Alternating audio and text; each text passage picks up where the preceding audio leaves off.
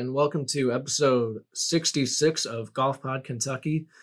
My name is Ethan Fisher, and I apologize for the extreme voice cracking you've heard at the start of this episode. My goodness, this is quite a way to start, but hopefully my voice will de-escalate, I guess, as we get further and further into this episode, which is going to feature Andrew Struther, who is a Kentucky native that turned professional about a year ago, and we're going to learn all about Andrew and his backstory, both on and off the golf course, here in a little bit.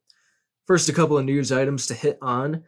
Starting on Wednesday, March 1st, you will be able to register for Hope for Heroes, which will be presented by CSS Mechanical this year. This will be our second edition of this tournament. It was very well received last year. It is going to take place on April 24th at Polo Fields in Louisville. But this event is all about generating awareness and funding for our PGA Hope Kentucky chapters. The format of the event is a four-person scramble that features a combination of professionals, amateurs, and Hope veterans. So we highly encourage you to give it a chance if you are able. It is a very worthwhile cause to support. And as last year showed, it is a very fun day. So hopefully you can make arrangements for that. And again, we will see you at Polo Fields on April 24th for that. Later in the summer, another date to circle on your calendar is Barbasol Championship Week. Volunteer applications for that are now open. Whether you have done nothing relating to golf in your life, for which case you're listening to this podcast, I'm not quite sure how you found me, but welcome. Hopefully you can volunteer. But regardless of whether you've been around golf your whole life or not, there are plenty of opportunities for people to do plenty of things around the Barbasol Championship. You can do a lot of social type stuff where you're around people, or there's other stuff you can do where you're very golf centric, like TrackMan and just walking around groups. So plenty of different things to take a look at. You can go to barbasolchampionship.com to learn more and fill out an application. And hopefully you will be able to make it out to Keene Trace in July, whether as a volunteer or as a spectator. And on that note, tickets for the Barbasol Championship will be going up for sale soon, sometime this spring. I'm not quite sure what date yet, but keep an eye out for that here in the coming weeks. KPGA members and associates, you hopefully saw that registration is now open for the Deaver E-Z-Go Spring Member Conference. That is going to be at Griffin Gate Marriott on Monday, March 27th. Cost to attend is $100. You get 4 PDR credits by attending the morning business meeting, and you would get 3 PDRs by attending what will be a 2-part education session with a few distinguished guests that we've got coming, one of which is from the Tennessee Titans, and then the other 2 gentlemen are from Great Life Golf. So we should have a fun and educational day at Griffin Gate, and we will also be recognizing our 2023 Kentucky PGA Special Award recipients that day. So we've got some fun stuff coming there on that front as well, but it'll be a terrific day all around. Hopefully you'll be able to join us at Griffin Gate on March 27th. We'll go ahead and get in now to our discussion with Andrew. I said pretty much the nuts and bolts about him at the beginning in terms of the fact that he's newly turned professional. We're going to talk about that, his amateur career and what that consisted of, other sports he played, and the interesting stories he's got off the golf course, namely with a couple of very cool children in the Lexington area. But without further ado, please welcome aboard Andrew Struther. All right, I'm now pleased to be joined by my good buddy Andrew Struther on Golf Pod Kentucky. And Andrew, thanks very much for being here, my man. How's life going? Thanks, man. Thanks for having me. Life is good. Got 2 healthy kiddos at home. One of them sleeps good. So yeah, life is great. Good. And, you've got a couple of young kiddos, one of which is very recent newborn, the other which has got a couple of years and it's starting to really jump and run, I would imagine, just based on what I've seen on social media from you. But back when you were that age and a little tyke running around, tell me a little bit about what your life was like growing up, with where you grew up and what your childhood was like. Yeah, so we lived in Louisville for 7-8 years, but most of what I remember is a childhood. We grew up in Horse Cave, Kentucky, down in Hart County. That's where all our family was, both sides. So it's a small town area. They've got one golf course. It's 9 holes. So I kind of just grew up out there with family and friends, and run around playing sports, different things. I grew up playing pretty much everything. At our school, if you were fairly athletic, you could play whatever you wanted. So it was baseball, football, basketball, and golf. And golf, it was the same season as football. So I played like little league football and everything like that. But when we got to high school, I would miss a lot of practices for golf matches or whatever. But I was still on the team, but all I really did was kick and punt because I wasn't there for very many of the practices. So yeah, it was great. It was great growing up down there with family and everything. You kind of alluded to it, but golf wasn't really at the forefront of your mind, I think, when you were a real youngling. So when did golf first kind of get into your head as like, okay, this is maybe the thing I should focus on more so than the other sports? I mean, like I grew up playing golf. Dad he got me and my sister started really young. He always said that was the only way he could get out and play is if he took us kids. So, I mean, I started playing at an early age and got on the high school team. I mean, my sister was on the high school team at like 4th grade or something, just because there wasn't enough girls. But the problem was just that I wasn't I was good at it for our area. We would, play 9-hole matches, and most of the time I would shoot around par. But then we would go to a regional tournament and like I'd shoot 90 something or 100 something. It was just, I just wasn't good enough there. So I baseball was kind of more my thing in high school. Really, I don't really know why I got more into it or bitten with the bug, but after graduating college, I played in college I didn't play at a university for a school, but I, would still play during my college years. Mm-hmm. But afterwards, I somehow got into long drive competitions. I was a big dude, like very overweight. And one of my buddies back home was just like, man, you hit it really far. You should do that long drive stuff. And so like 2 years, I tried out, would do like the qualifying and different stuff like that. And me and a buddy, we would go around for the qualifiers and different stuff like that. And so that was a blast. And then during that time, I started to play like some competitions or some stuff like that. A guy that I worked with kind of pushed me to, hey, you should go play some events and stuff like that.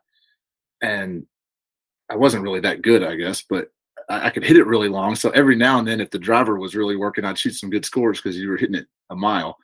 And I fell back in love with it, I guess. And just wanted to keep playing more. Did you have any substantial success doing long drive competitions? Yeah. So the first time I went, I was with a Rocket Balls driver, and everybody's got, the long drive crank, all this other stuff. And I qualified to like go to the next level. So I was like, holy cow, like I'm awesome. This is great. Like this is awesome. And I got to like the next level of qualifying, and I wasn't within like 30 or 40 yards remotely, probably further than that. And I was like, oh, maybe I do need to do something different. So the next year I got some of the gear and kind of trained at it a little bit. And I think it was either St. Louis or maybe Alabama place. But the way they would do it is you would get paired in like groups of 3 or 4, and the winner would out of that group would automatically advance. And then they would give you like a wild card, whatever, which was the longest between you and another group, and you would advance as well. So I got all the way to the last round, like winning my group at the regional level. I think it was in St. Louis, and was like 3 yards on the last group from winning. And getting to go out to like Arizona, New Mexico, wherever, like for the World Finals. But that was as close as I got. It was a lot of fun, and that would have been a really cool experience. But it was still really cool because you would go around I probably went to 4 or 5 locals and 2 or 3 like regionals. So it was cool trips and stuff too. How far was your longest poke when you were really going at it? There was a spot down in Alabama that was hot as could be, and it was basically like a runway. Like, I mean, it was so firm. The grid ran out at like 4:30, and then it went up this hill to the interstate. And there were guys that were like starting to go up the hill. It was so firm and downwind. So I hit one 411 down there. I remember hitting it. And what they would do, usually there were guys that were like kind of sitting by you or right behind you. Each guy had one. And they would radio like, all right, right side landing now. So that way they would call back the numbers. That way you kind of had an idea like, okay, he's hitting it this far, or like I'm in the lead, whatever it was. And I remember the guy called back 411, and I was like, I don't care what happens the rest of the day or where that is. Like, that's that was so cool to me, to be able to hit 411. And it wasn't even like, I think that may have been ninth longest of the day. Like, wow. Yeah. I mean, it was just a different beast down there with how firm it was, being downwind and everything else. Now, as you transitioned from long drive stuff to, traditional competitive golf, I'm curious, did you have to adjust your swing at all? Like, did you dial back from having to go like 110% every time in long drive to doing something a bit more less throttled, or how did that play out for your swing? I never really did that with irons. It was always just the driver, or maybe a 3-wood occasionally, something like that. I didn't make that transition at first. There was I used to carry 2 drivers in the bag when I was doing that. Like, I would carry a normal driver, and then I'd carry the 5-degree crank that was 48, 50 inches long, whatever the max was. And if it was wide open, like, it was long drive time. Like, I was like hitting it as hard as I possibly could. And I would do that in like a couple tournaments. So it became very, very quickly, it became evident that you can't play like that. Like, that's not going to work. It may be fun for scrambles and other stuff, but it's not going to work. So I think that the benefit of that was, up until recently, when I haven't really done any speed training for a while, it got my speed up dramatically to where I could kind of cruise at a higher level or higher speed than I would have had I not gone that route or tried to do those things. Interesting. So with your amateur golf competing, you did this for what I'd say 6-7 years, maybe, when you were competing in like KGA events and USGA qualifiers. Yeah, probably so. Okay. Now, in that time span, what stands out to you is maybe your biggest accomplishment or like your best memories from that stage of your life?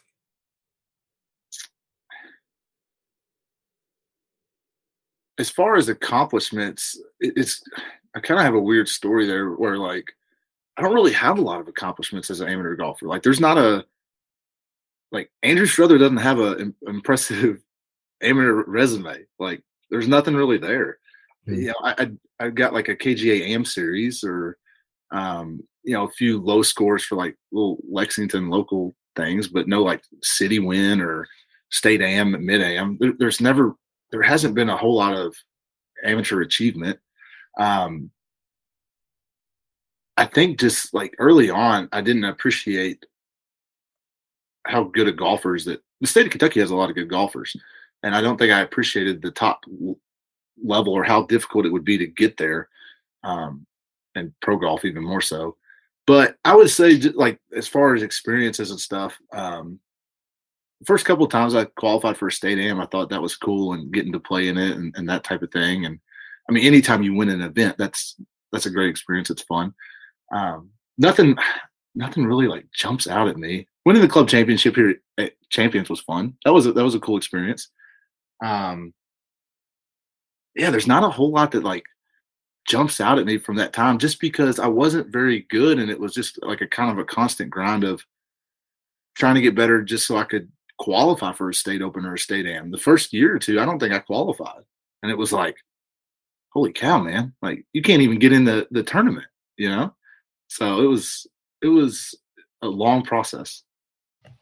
Well, I was looking when you were talking about that. I remembered your second round from the state amateur at Audubon a couple years ago, and I couldn't remember if you had the low round in the second round or not. And J.M. Butler, the eventual winner that week, he clipped you by 1, but you did have that. You were in the second. Yeah, that was a lot of fun too, because golf's crazy like this. But I think that round, I think I only hit 8 or 9 greens.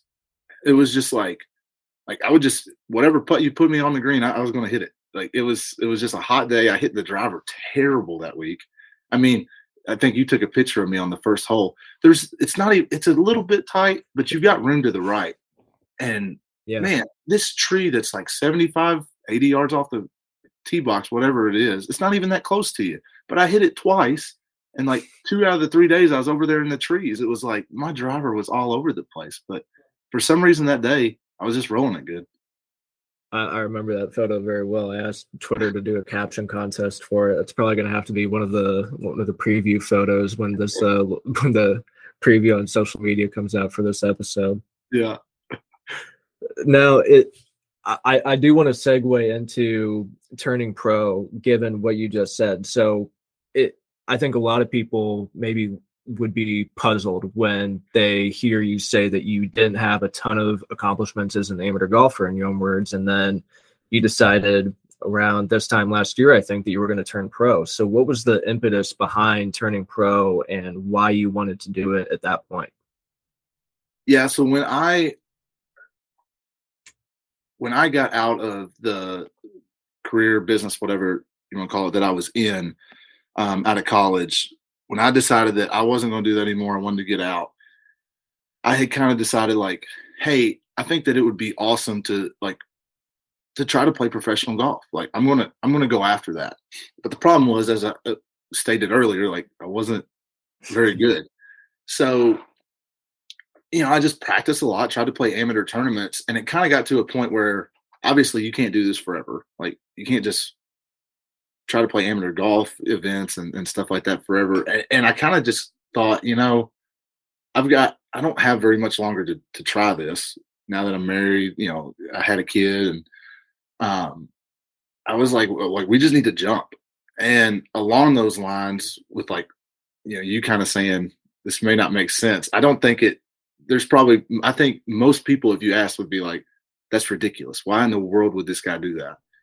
But I've kind of been somebody who, like, a lot of times I just jump and figure it out. And this was something that I wanted to do. And I was like, I'm going to figure it out.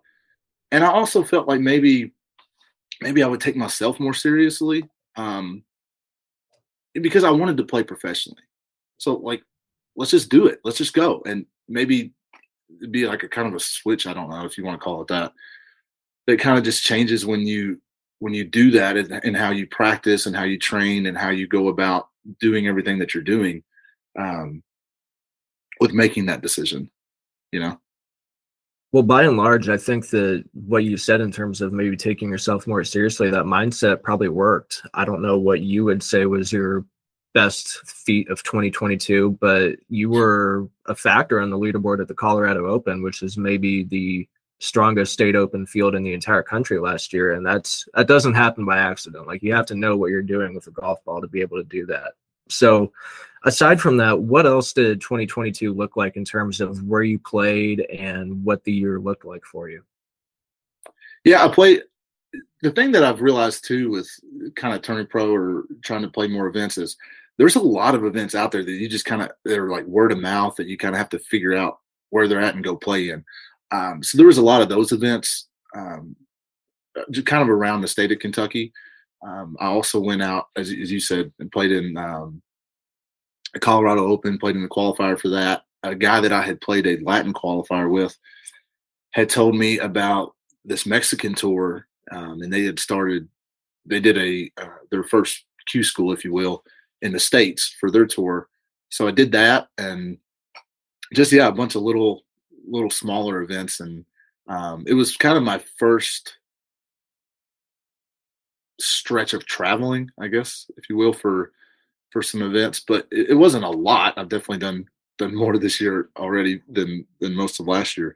But yeah, just playing in a lot of those things. And even then too, it's like last year was kind of wild where, like, I wasn't really playing that great for most of it. And then it seems like early on, there's a lot of opportunities in the year to play. And if you don't play well, then you don't get opportunities later on in the year. So you kind of need to be playing well at the beginning of the year just to even get to play later on in the year with like PGA Canada or Latin America, that type of stuff. So I really felt like I hadn't played well. And signed up for that Q school for the Mexican tour, played solid in it, got status. And then it was out in New Mexico. So I just drove up to Colorado to play in their open qualifier, played awesome in the qualifier. And next thing you know, it's like, okay, this is like, now we've got a little bit of a year. This is good. I am curious with just the stage of life you're at. I could be totally wrong since I've never actually been like on the mini tour scene, but I would imagine that you're probably in a smaller group of people in your early 30s, kind of, you know, like the new dad phase of life, and you've got a lot of people you're playing against who are probably fresh out of college. So what is it like maybe being 10 or so years older than a lot of the guys you're competing against? Yeah, that's been that's been a little different than I expected. Until the Mexican Q school, I don't. This is kind of like my second year, I guess, playing qualifiers and stuff like that. So, out of all the Q schools and different, like I guess, professional events, I think until then, so like 16, 20 rounds, whatever, with 2 or 3 playing partners in each one of them, I had never been paired with somebody who was younger than me. I had never, only once had I been paired with somebody who was even married, and that was down in Latin America. He got married the month before, and never been paired with anybody who had a kid. So it was just kind of like I'm not old, but dang, I feel old now. You know, none of these guys are in the same stage of life as me. But the other thing that's really cool about that is, I know at 22, 23, heck, 26, 27, like I hadn't really figured out who I was as a person, or there was a lot of, I don't know if you would call it insecurities, because I think there's still a lot of insecurities or like imposter syndrome stuff that you deal with. But like I kind of know who I am now, and I'm comfortable in my own skin. So there's a lot of positives there with that too. But yeah, it's definitely different. One of the guys that I traveled with a little bit for Mexico, my guy is awesome, but the dude loves to party. And I remember we were in Mexico City and we went out to dinner, and I was like, hey, I gotta get to the airport at like 5:30, whatever. And he's like, oh, okay, I should be back by then. And I'm like, bro, back by 5? What are you talking about, dude? Like, I need to be in bed by 10:30, 11. What are you? It's just a different life, but it's wonderful. I wouldn't trade it for anything. That's cool. I'll tell you one other thing. Yeah. We're pretty lucky here at Keenan Champions to have a lot of really good golfers. So, when they're not playing, a lot of guys with Canadian, Latin, Teeter comes by and plays. A lot of really good golfers for like some money games to practice. And I remember this was probably a year or two. Well, no, I guess it was 2 years because Claire was a baby. The first time I jumped into one of those, my first daughter, or my only daughter, but our first kid, she's probably 3 or 4 months. So, still waking up in the middle of the night and all that stuff. So it was like 2:33, and I woke up, fed her a bottle, changed her diaper. And I thought, man, I am probably the only guy right now, like that's playing tomorrow that's like changing diapers. It was just a different stage of life, but it's awesome. Yeah. So you touched on the fact that you've got some status on some tours for this year. So we're hard to believe we're already 2 months into 2023, and we are, obviously 10 months away from concluding this year, and that'll be over before we know it. But what has these first couple of months looked like for you, and then what's in store from March through December? First couple months, been traveling down to Mexico to play in their tour. And that's been a lot. Like, that's been a lot of fun, but I haven't played well, so it's been a little bit tougher to appreciate those experiences and stuff. But it's been a great experience from the standpoint of just kind of getting used to traveling and putting yourself through that grind and getting used to, okay, we fly out this day, we do practices this day, just kind of figuring out how to manage that stuff. And the talent level down there, like, is incredible. Like, it's great. The guy who's won 2 or 3 times this year, well, the guy who won the first event, Joel's, full status Korn Ferry. The other guy I think is leading the Latin American, points or money list. It's some really good talent. but that's what I've been doing so far. We got a couple of guys here at Keene that are going down to Alabama next week for Canadian qualifying. We all got put in the same spot, it seemed, and we're staying together there. So usually Mexico does like one event a month, and they usually try to stagger it if there's a big Latin event or whatever. So got that for the rest, probably another 4 months or so. They usually do 10 events a year, and then just picking up those other little tournaments and hopefully playing in Canada. Yeah. So when it comes to goals and things that you have your eyes set on, when it comes to what you want to accomplish, let's do short term to start off with. So if things went really well for you this year, what would leave you going into 2024 saying this has been a really good year? Like, what would you have accomplished? Yeah, I think I would have starts on a PGA affiliated tour. And that's my number one goal. Whether that be Canadian, Latin, Korn Ferry. I'd also like to have, my goal is to have one start on Korn Ferry or PGA, whether that be through Monday qualifier, sponsor exemption would be awesome too. Yeah. Or whatever the case. I also want to have one professional win. That was on my goal last year. I got close to getting that, but didn't quite get it. So that's a goal this year. And then I've got some like stat goals. I don't know if anybody out there cares to hear those, but I'll give them out anyways. I wanted to just have more than one stroke gained off the tee, be in the positive for putting. And lately, man, I don't know if you're familiar with the Tiger, was it Tiger 4 or Tiger 5? But man, those have been killing me. So like my goal from now on is like, I want to hit those. Like, I don't want to be falling short on any of those numbers. Like, let's hit those and we'll have a good round. Now, long term, what is it that you want to get to? I'm sure the easy answer is, full-time member on the PGA Tour, win on the PGA Tour. What else is there to that in terms of what you want to do throughout the rest of your career? Yeah, I think that it's easier for me to kind of view it as like, to break that down maybe and just be more.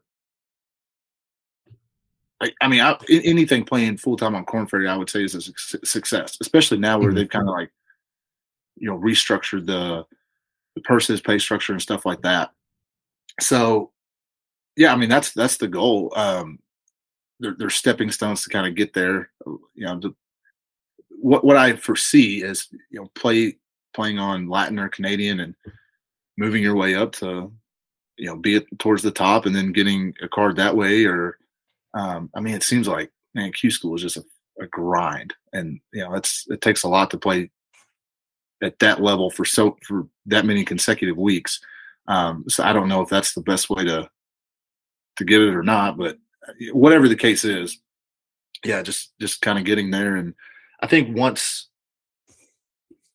some of those goals are reached, then we can start worrying about something else. But we got quite a few other goals to hit before we get there. Yeah. And I think it goes without saying at this point, I think people realize the fact that there are only so many people out there like Jon Rahm who are just raking in millions of dollars week after week. And it is not a cheap expenditure to try to do what it is you're doing. So when it comes to supporting a young family and making this work where you are able to travel and then pay entry fees, the whole 9 yards, how do you make that work financially when it comes to supporting work or just making sure you've got the dollars necessary to do this? Yeah, well, I'll jump back kind of along those lines with the like goals, or how do you view a success, whatever. I think that my goal would be to also just to earn enough, whether it be through state opens or other little events, to just make money, at this, or heck, break even, for this year or whatever. Because like you said, it is a grind and it is really expensive. But what things I've done along the way, man, a couple of years ago during like the off season when I couldn't practice a ton, I got a part-time job at a grocery store, like Fresh Market here in Lexington. I worked at Lowe's for a little bit because I think, yeah, I think they did something with like healthcare and if you work part time or something. So I was like, I need some benefits, you know.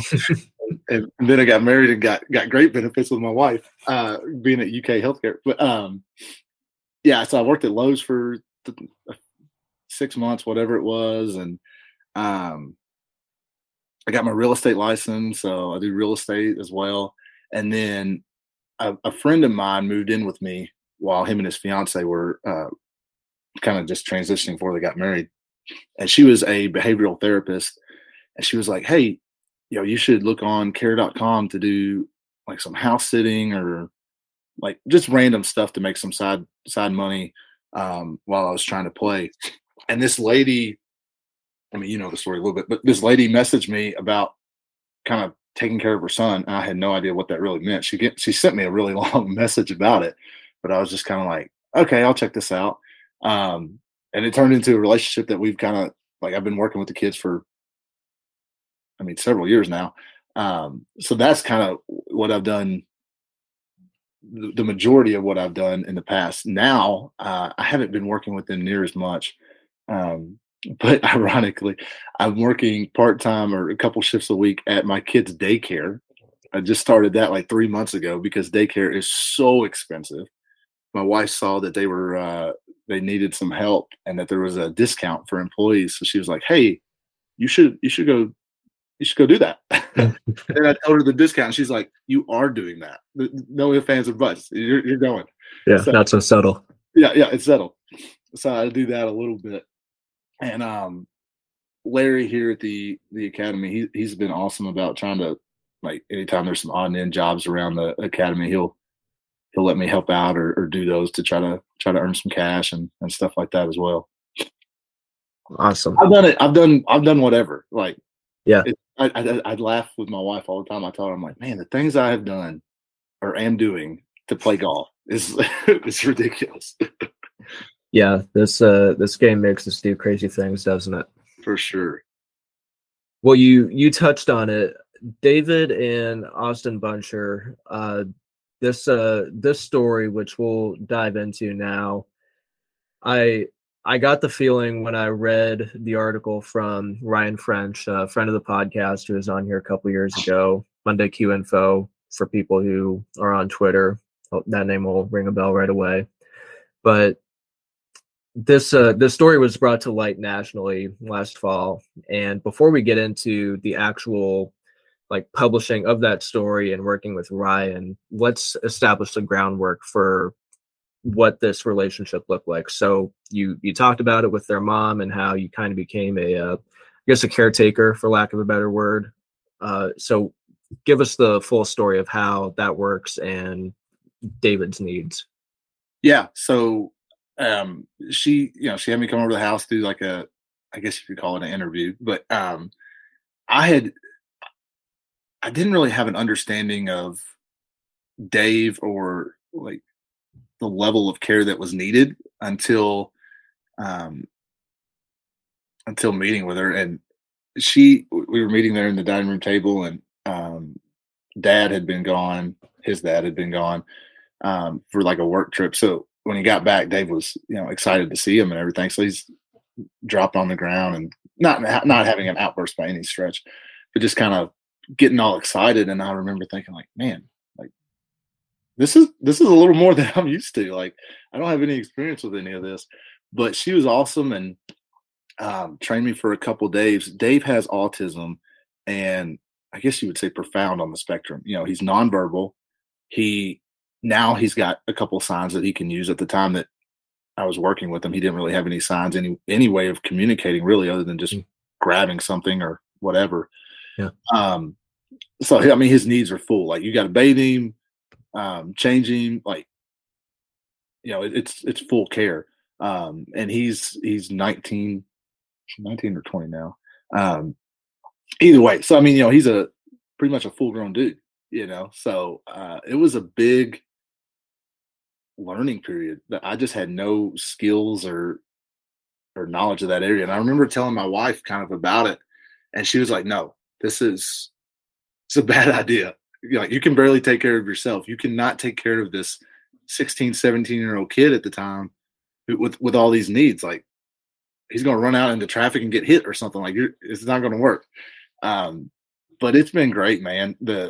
It was a huge learning curve. I made a ton of mistakes, and Dave's beat up on me along the way, but he's great, man. It's great. Along those, I'll say this too. Because he's nonverbal and doesn't have a way of communicating really, he's got a couple signs now, so it's gotten better.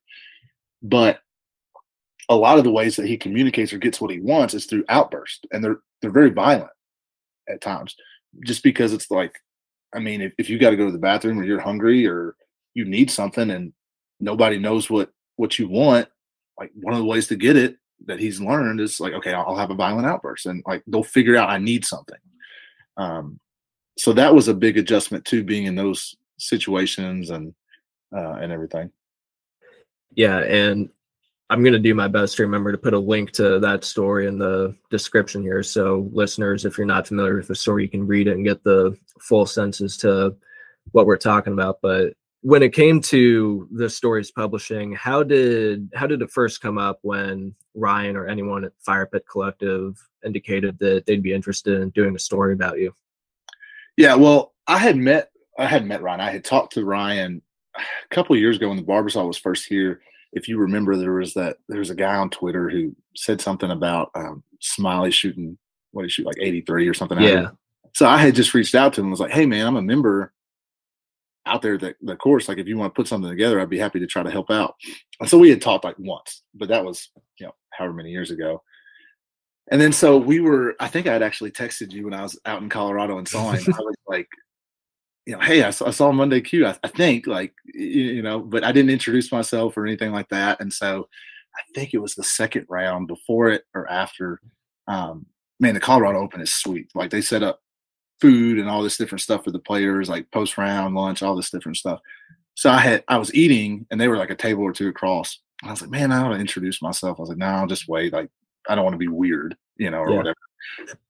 So I get done and I go over and I'm working on short game, hitting bunker shots.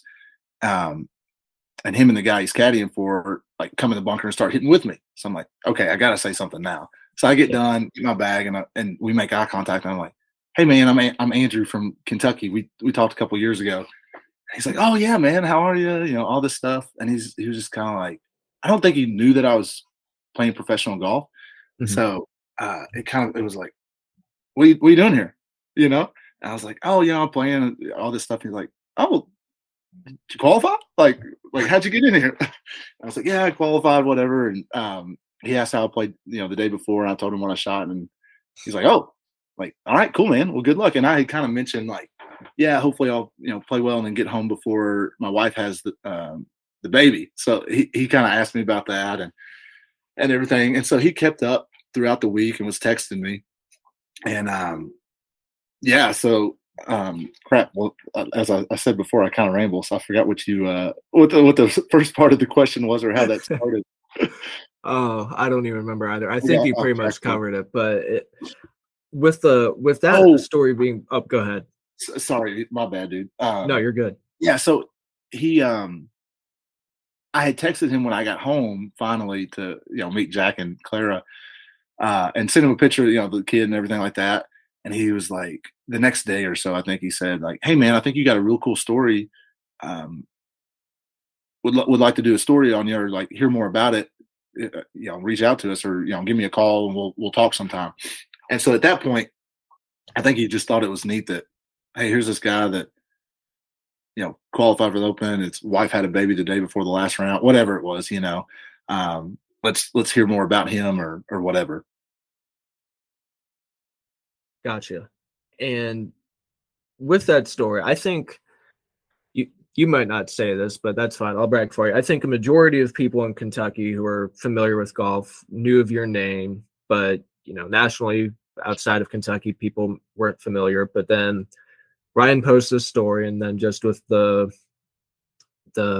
Twitter effect of Fire Pit Collective and how they put their stories out and the reaction it typically garners, your name started to spread around like wildfire. And it's pretty evident ever since that story came out back in October compared to now that Like it's kind of changed your Twitter presence or your online persona as a whole. So how would you say that article has impacted just the way people see you as a golfer and then also as a non-golfer and just as a regular guy? There's been a lot of people who've been, I mean, everybody's been extremely complimentary and kind, since they've read it. And I mean, even before, but yeah, just a lot of people have been very complimentary or reached out. Just kind of me as a person, I guess you'd say, not as a golfer, about it or given words of encouragement. I think, and yeah, especially social media, like golf Twitter is kind of a weird world, but Very weird. yeah. But there's a lot of guys that I've kind of, befriended or whatever on there. And yeah, everybody's been really, really awesome about just encouragement or support. And I think as a golfer, I mean, he's not really writing a story about me as a golfer, Mm-hmm. He's not saying like Andrew's just a good golfer or whatever like that. But I think for me, for some odd reason, there was a little bit of like, I don't know that you would say validation, but like more like seriousness, I suppose. Like, okay, I kind of like I am doing this, like I am a serious golfer, I guess. I don't know if that makes any sense. But just that somebody would like take time to learn about your story and kind of tell others, maybe. The other thing that's been kind of wild is, and he kind of talked on there about the, it being expensive and, kind of the things that I've done to make money or kind of running out of a nest egg to play. There's been several people who have reached out and just like helped me with tournaments or like, sponsored an event or whatever, and not wanted anything in return. Like, hey man, here's like, go play down in Mexico and like, go get it. Don't worry about the flight or, whatever else, which Mm-hmm. is crazy to me, the generosity of a lot of people. And it's also kind of helped me with reaching out to people, kind of fundraising wise for this season. Just some validity, I guess, like, that someone would be interested in my story and kind of put it on a national stage or a bigger stage, at least. Yeah. That like you alluded, it's been awesome. And it's kind of nice too, that like somebody tells Dave's story or the Bunchers, like that story is absolutely worthwhile of people reading and hearing about, so that was kind of cool that they would get a shout out and get recognition as well. Yeah, very well said. And that's it for my list of normal questions. And before we do rapid fire, which I believe you're familiar with, I do have one question that I didn't plan on asking, but has anyone ever said that you look a lot like Dustin Johnson? Because I've never thought this before, and I wish there was a visual medium for people to see how I'm looking at you right now. But between the beard, the white hat, and your ears, you look like the spitting image of DJ right now. Has anyone ever No, told you that? nobody has ever said. It's got to be the flat bill and the TaylorMade. Yeah.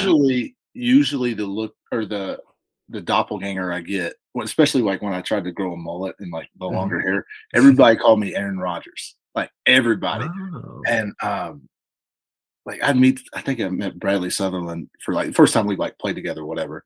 Yeah. And he was like, I think it was the first hole. He was like, has anybody ever told you you look like Aaron Rodgers? I was like, yeah, yeah, quite a few. And then it was like, just I guess maybe the long hair and whatever I was wearing, but man, there for a little stretch, everybody was saying Aaron Rodgers, Aaron Rodgers. Well, I can see that too now that you bring that up. I've never thought that, but I do see where people would get that resemblance. Either way, two very successful guys in their careers, so I'll take that compliment either way. For sure. As long as you eliminate the weirdness of Aaron Rodgers, then I think you'd be pretty good. Yeah, for sure. And he's a Packer. He beats my Cowboys all the time. I don't like that part, but that's all right. Yeah. All right. So with rapid fire, these questions from here on out, you don't have to give an explanation or a reason. Just tell me the first thing that comes to your mind. What is your favorite golf course in Kentucky? Can I give you two? Yeah. Okay. I'm gonna give Champions, obviously, just because it's my home course, and I just love it. It's home. But the second one is a course called Shady Hollow, down in my neck of the woods. It's not a tournament level course because it's not always in great condition, but it is a hidden gem. I think it's one of the most fun courses. That it used to be 9 holes when I was growing up. I know you didn't ask for an explanation, but No, go ahead. It used to be 9 holes when I was growing up. Tons of fun. And then they built on when I was a little bit older to 18. There was always tournaments out there. Kenny Perry used to have a big fundraiser. I just played it so much, and I think it's so awesome because it's just down in a holler and tons of character. Would highly recommend anybody going and playing it, and it's usually like $25-$30 maybe. My soon-to-be wife's her grandfather and his wife, I believe they have mentioned that course to me multiple times about going down there to play with them. Looking at it on the map, I think it's the one I'm thinking about, but kind of not a, oh God, what is that lake called? I'm spacing it out. People, it's close to like Nolan, probably. Yes, Nolan. Thank you. Nevertheless, that is a good one I've heard before. So yeah, good answer there. It's got a great 18. It's an island par 3. It's fun. It's good stuff. Yeah. All right. So, what is your favorite golf course outside of Kentucky? Outside of Kentucky, I haven't really played a ton of golf courses outside of. I like crazy nice. I played this one in Mexico 2 events ago that I really loved. Like it was a blast. It was in the city Querétaro. I forget the name of the course, but that one's probably my favorite. There was just so many scenic holes, cliffs, like it was awesome. What's your dream foursome, and what golf course would you go to? My dream foursome. I'd probably go to Pebble. Never been there. I'd go with Dad.